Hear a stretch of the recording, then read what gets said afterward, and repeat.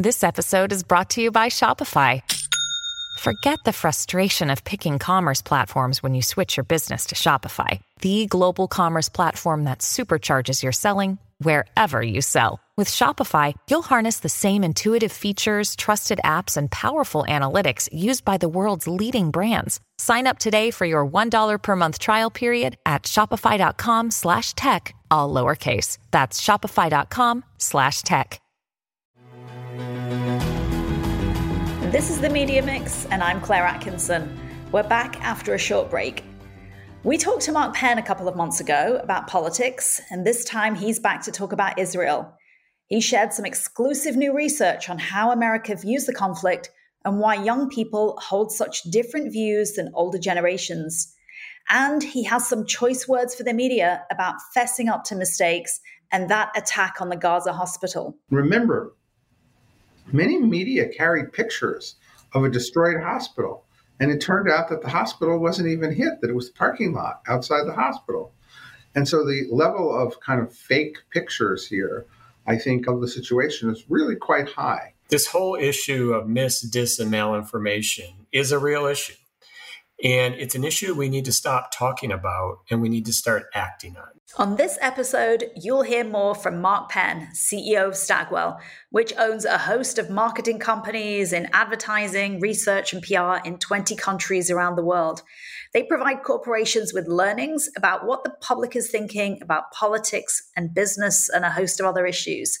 And you'll hear from Ray Day, the vice chair at Stagwell. He previously worked as the chief communications officer at Ford Motor Company and IBM. We talked after the company released data showing Americans overwhelmingly support Israel in the aftermath of the terror attacks of October 7. I wanted to see if Mark and Ray could shed some light on the communications chaos that has ensnared HR and PR departments wrestling with what to do and say about the conflict to underscore company values without causing offense. That's no easy needle to thread, as we know. Since this is a special series to wrap up the year, on the next episode, we're going to look ahead with some conversations about what's in store for media, marketing, and tech in an election year. But now, let's go to what Mark has to say. We are here back with the Media Mix to discuss a very radioactive topic, and that is the discussion about Israel and Hamas and what the American public thinks of this situation, what corporate communications officers are telling their CEOs they should be saying about it, how brands are responding. And I just want to set the scene with you guys right now. Mark, tell us, what are you hearing from people? Are your phones ringing off the hook with folks who are just wondering what the heck to do right now? When we look at polling, the support for Israel is overwhelming. And your polling is specifically about Americans. Correct. The support for Israel is very firm in the States. Correct. 84, 85%. But of course, and it's across both parties, and it's not really as much a political issue here as it is a generational issue. And so it looks like the 18 to 24 group has a very different view of the world and of the Israel-Palestine-Hamas situation, which is not really reflected even in people 25 to 34. By the time you get to 65, you're at 95 to 5 in favor of Israel. So there's a communications envelope that these college-age students are in that's really quite different from what the rest of the population is. So, but I don't think people are really as wondering kind of what to do. I don't think companies are getting, quote, involved, right, unless they're a particular company. I think some companies put out something condemning, the terrorist attack and, being fearful for the hostages and so forth. But this is not one in which people are really demanding that companies get involved in it. This is a something that companies can for the most part, just go about and do their business. That's surprising to hear you say that, Mark. I've been reading about McDonald's offering the free food to the Israel soldiers. That created a backlash. And I think many of us saw that crazy video of the mice being let go by a pro-Palestinian activist in the stores, Starbucks responding to their union, threatening to sue them because a union made a pro-Palestine comment. We've had criticism of Nike, criticism of pretty much every corporate entity out there, no matter what they've said or done. There's been this backlash from employees, from consumers, from shareholders. What are you seeing out there? Maybe, Ray, this is one for you. It seems to be a topic that folks need to be putting out multiple statements on, because the first statements never seem to get it right. Yeah. So if we just fly higher, I mean, obviously on this particular issue, the data are the data that Mark has talked about, and they're very compelling. And Americans have a very clear view on this issue. But if we just fly a little bit higher, I think what corporate America has been dealing with is this question of to speak out or not to speak out. And it really, to me, is the next chapter in dealing with corporate reputation. And if I just take us back 5 years, we had the BRT and the purpose principles and the new definition of stakeholder capitalism.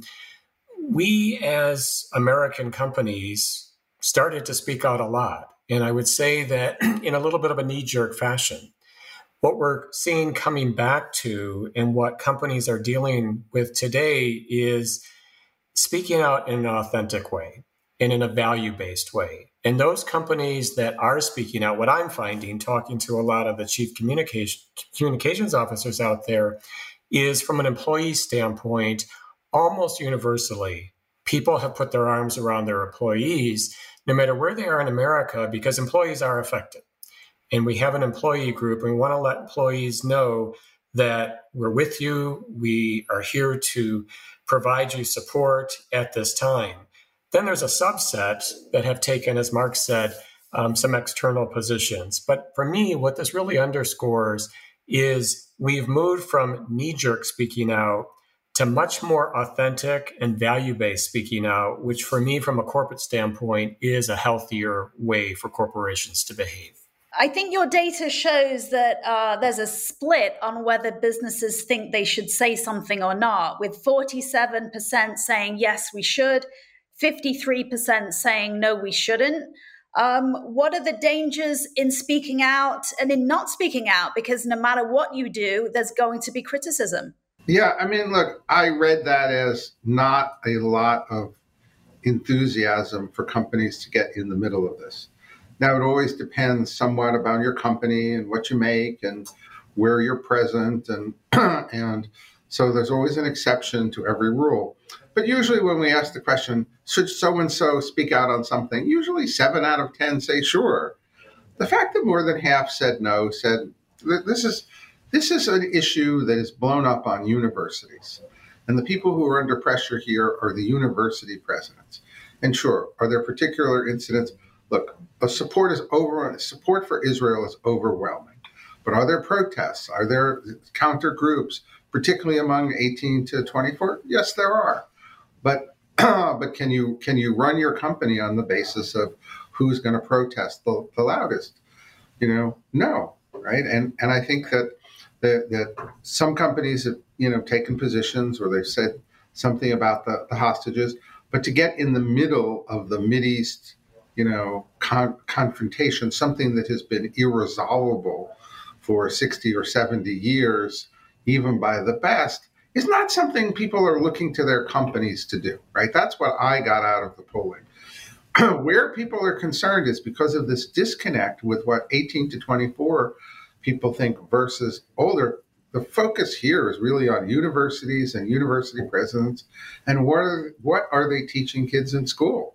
And that's where you've seen donors really spark a rebellion, and that's why the companies actually can get out of in a way are not under a lot of pressure, to do something or say something here, other than to be respectful for their employees, provide a good atmosphere, make sure there's no discrimination against anyone on either side, to take reasonable precautions if they have stores or products in areas that could be near the conflict. Well, what do you do though? I mean, I've just been reading a lot of the coverage, and there was a great story on Axios about employees at each other's throats in Slack messages about who's on what side of this. And, companies made a big thing about creating diversity, equity, and inclusion units and making sure that people in minority groups felt heard. And, we're hearing from people who are Jewish saying, well, why are folks not speaking up for me? I'm a group that needs protecting now, and my company has said nothing about this issue. And then you have perhaps others in Hollywood. The Writers Guild decided they didn't want to speak out about the topic because they couldn't come to a consensus among themselves. And they had an anonymous group of members who said, we don't feel like we can speak out on this.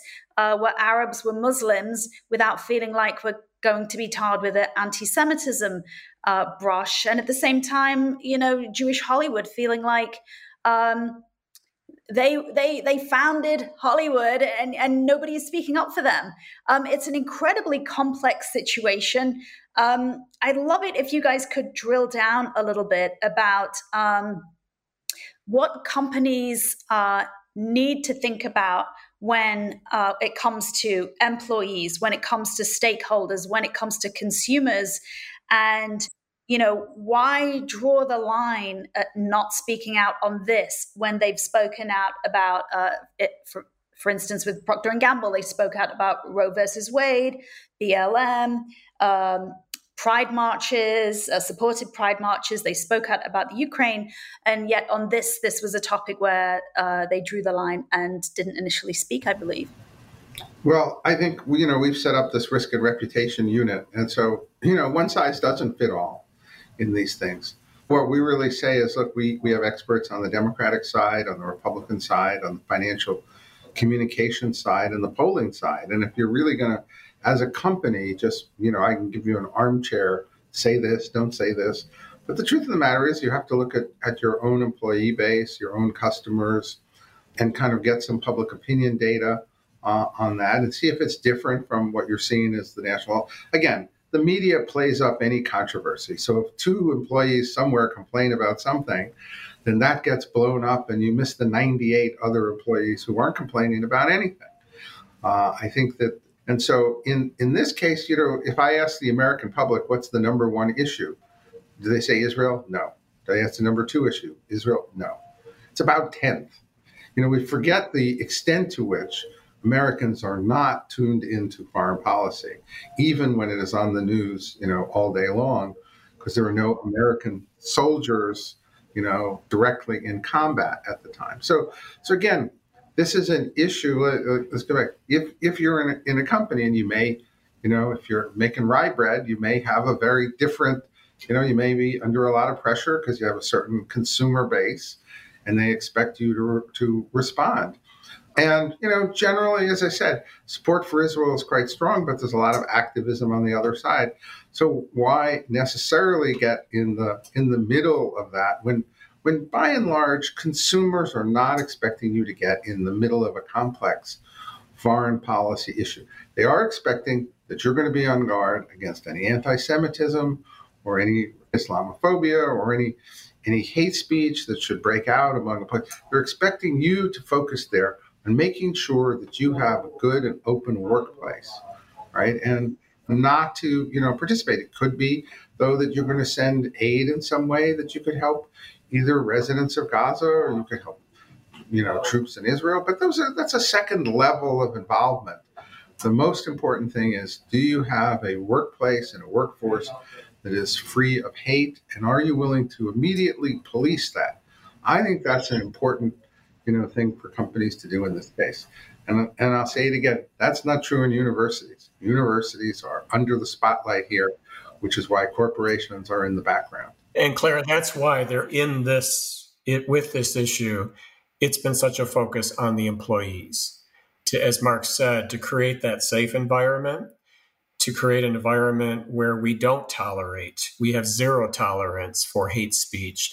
But at the same time, we've evolved to the point where we do allow a two-way dialogue. We do want it to be a safe environment, but do we want people to belong and to be able to share their views and be who they truly are, their authentic self? So that is the role of companies. And again, every company I have spoken with, the biggest priority right now has been at the employee level. Employee communications has been paramount, far and above a worry of, do we need to speak out externally? What are some of the things that you've been hearing from people, Ray? Obviously, it is a tricky issue trying to, speak up about the attacks and how to describe the attacks on Israel, how to define the word genocide, how to, there are so many semiotics at play here, and how to express empathy with the people of Palestine without looking like you're supporting Hamas. There's a lot of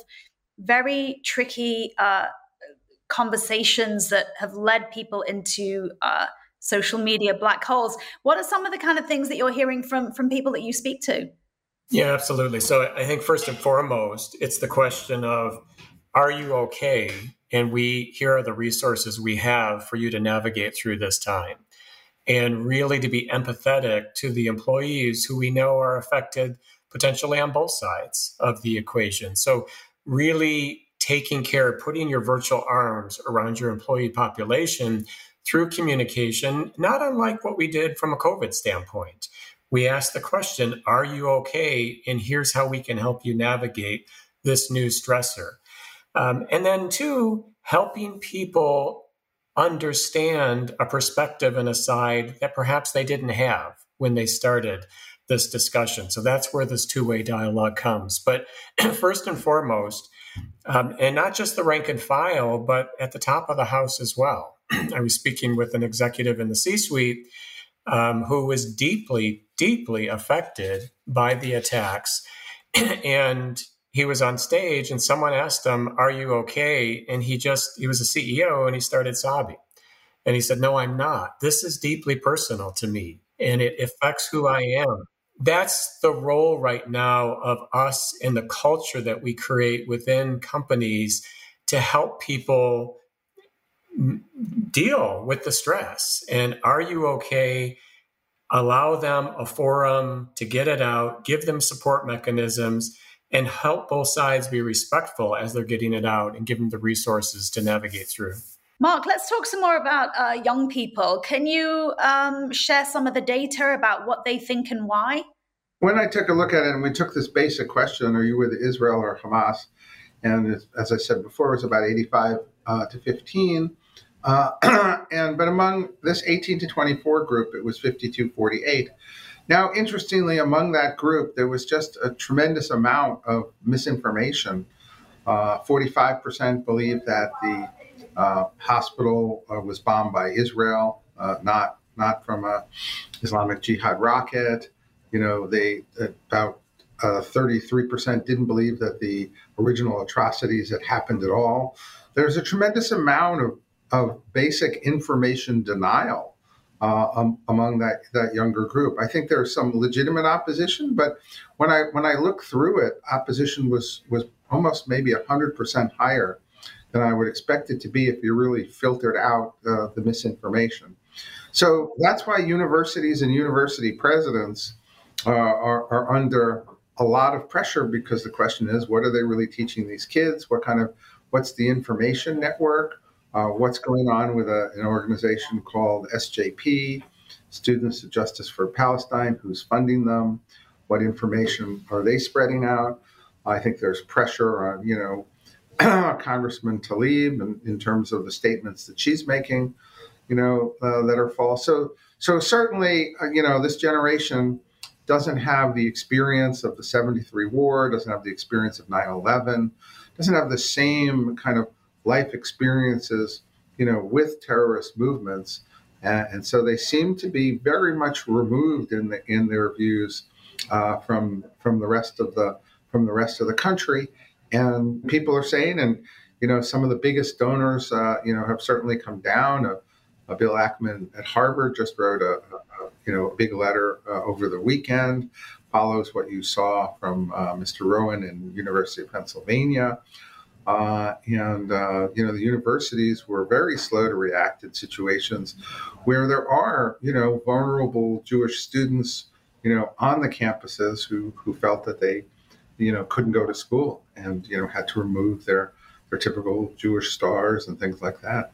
And were genuinely frightened. And then they see all sorts of graffiti, anti-Semitic graffiti, or, painted all over the university. So the universities here, and there is even an executive order that was signed by Trump that expanded a lot of the discrimination policies to include anti-Semitism. So they're going to be under legal pressure as well if they have not, affirmatively moved here. So I think that's where you're seeing this play out, and you're seeing it play out because we've never seen, demonstrations before on behalf of a movement like Hamas. And we're seeing it globally. I mean, I'm stunned at the size of the protests in the UK. I believe there's protests even on the Upper West Side of New York tonight. Why are young people getting things wrong, do you think? Is it because they're relying on TikTok and social media as their trusted news sources, much more than older Americans? Yes, I do think I noticed in the polling a relationship between TikTok consumption and attitudes on the issue. I mean, I just think it's simply true. I mean, look, there's some fracturing of the left. There's a theory here that somehow painted, Israel, which is, if you go there, a very multicultural society, as a uniform society and a racially oppressor group. So this ideology was spread over the last few years, and it hasn't really been contested until these events that really occurred here. And so you've got a whole ideology. It's been spread on social media. It creates a difference. And look, there are more younger people. People who are genuinely concerned about Palestinians that shouldn't be underrated in any way. But it does seem to me that there's an exaggeration among the younger group due to information that would be inaccurate. Most young people thought that Israel ruled Gaza and not Hamas.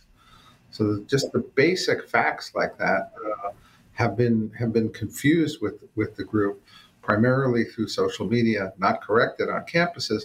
So I don't think that there would be no opposition. I mean, there is a lot of genuine opposition, particularly as you say, you go to the UK or Turkey or other countries. So there's conflict. But if you go to the US, very, very solid support for Israel overall. Strong belief, 88%, that Israel is justified in responding, given the ferociousness of the atrocities. And from a communications point of view, Israel is not letting anyone but journalists see the 43-minute video of all of the atrocities. And it is interesting, at some point, it's like I noticed the other day a journalist on air who had seen it, and I could see that her coverage was visibly different, that she was emotionally shaken by that video. And I wonder if, from a communications point of view, Israel is going to have to let just everybody see that in order to convince people of their case. Of course, I'm watching the CNN International feed nightly, and one can't help but be also shocked by the images of young children being pulled out of the rubble in Gaza. And I think, that there's perhaps a concern on the part of the Israeli government that they are the images that are predominant in the every night. And, I think the news media are trying to do a good job of reminding people about hostages and reminding people about the atrocities of October 7th. But I think, I think people can't help but be moved by those images of folks dealing with the aftermath. Ray and Mark, I'd love to ask you both before we wind up, how do you feel the news media has been dealing with verifying truth in this scenario? And, obviously there are deep fakes. I was reading about a deep fake. My friends at Creo Point found a deep fake that had a BBC brand name on it, and it was a fake news report that the Ukrainians was supporting Hamas. They suspected it was made by Russia. We're kind of operating in a very different environment in social media these days, with a lot of the guardrails removed. Tell me your thoughts on, how are we getting the information about what's actually going on there? Well, look, I think that the reporters who are on the ground, who are actually there, going with the soldiers, doing traditional war reporting, I think you're getting some really good reporting. I think from the media in general, I mean, quoting Hamas casualty figures is ludicrous, especially after they completely exaggerated and lied about a hospital being destroyed. Remember, many media carried pictures of a destroyed hospital, and it turned out that the hospital wasn't even hit, that it was the parking lot outside the hospital. And so the level of kind of fake pictures here, I think, of the situation is really quite high. And there's a lot of, third-hand coverage taking propaganda from, professional propagandists. And I think that they, again, have to do a better job of verifying things, of being on the ground and actually getting the reporting done within, of course, there are some confines of military secrecy. But like I said, I've been impressed by some of the on-ground reporting and completely unimpressed with some of the casual use of propaganda statements. They're just obviously false. The Hamas casualty numbers, where they just add 1,000, they're just obviously, in line with a pattern of statistics that can't be trusted, and they provide no verification or information related to it whatsoever. Ray, last word goes to you. How have you found media coverage and social media coverage? Because the two are different things. Yeah, I agree totally with Mark. And those who are getting the true source of information and they're taking the time to get it accurate are doing a good job. I think this goes to a broader question, though, of incumbent on all of us as communicators, whether we're in a company or whether we're in the news media. This whole issue of dis, and malinformation is a real issue. And it's an issue we need to stop talking about and we need to start acting on. And I go back, I was trained as a journalist. I was a journalist. And the first thing you learn in journalism school is ethics, and the ethics of accuracy and factualness and correctness. And I think even in this warp speed world that we live in, where everyone wants to scoop each other and you want to get the clicks and you want everything immediate, we have to take a step back as communicators and remember our first obligation to report the truth. And if it takes an extra minute or an extra 5 minutes to verify and go back to the tenets of what made the Fourth Estate so great, we need to get back to that. So one of the things I'm very passionate about on this topic of misinformation is we as a communications community, journalists, communicators, corporate, academia, all of us together, we need to band together and fix this problem. And we're all talking about, as we get a year away from the U.S. general election, misinformation and malinformation is going to get worse. We can't just talk about it. We all have to start acting on it. And if I'm a reporter, and I have been a reporter, we really need to remember our first priority of accuracy and ethics. And I think we all need to get back to just some of the basics of what we do. And that's not me piling on reporting. It's a tough job. We've done it. The coverage of that hospital, because I was up watching the massive headlines telegraphed around the world, were completely false. And yet, not a single media that I know of has just abjectly apologized, taken down the stories, and important international meetings, right, that might have, saved lives with world leaders were canceled on the basis of Hamas-generated misinformation. And you don't kid yourself, Russia and Iran are on the misinformation trading block, right now online heavily as well, according to, people that I've been talking to. So you got to be careful. But I'm disappointed. The New York Times gave a half-hearted apology, but never really took down the stories. And look, if U.S. intelligence, their own videos of the TV stations showed what actually happened. The day after, the picture showed the hospital was there, and that it was the parking lot, and the communications that showed that it was an errant rocket.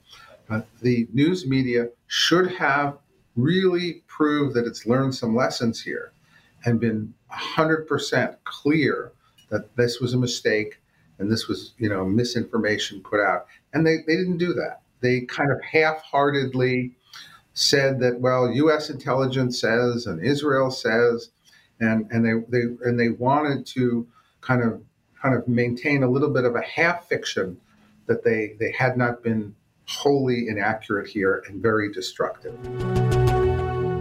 That was Stagwell CEO Mark Penn, along with Stagwell Vice Chair Ray Day. Thank you for listening to the latest season of The Media Mix. To stay in the mix, subscribe to this podcast and the newsletter, themediamix.substack.com, and you can email us at themediamixus@gmail.com.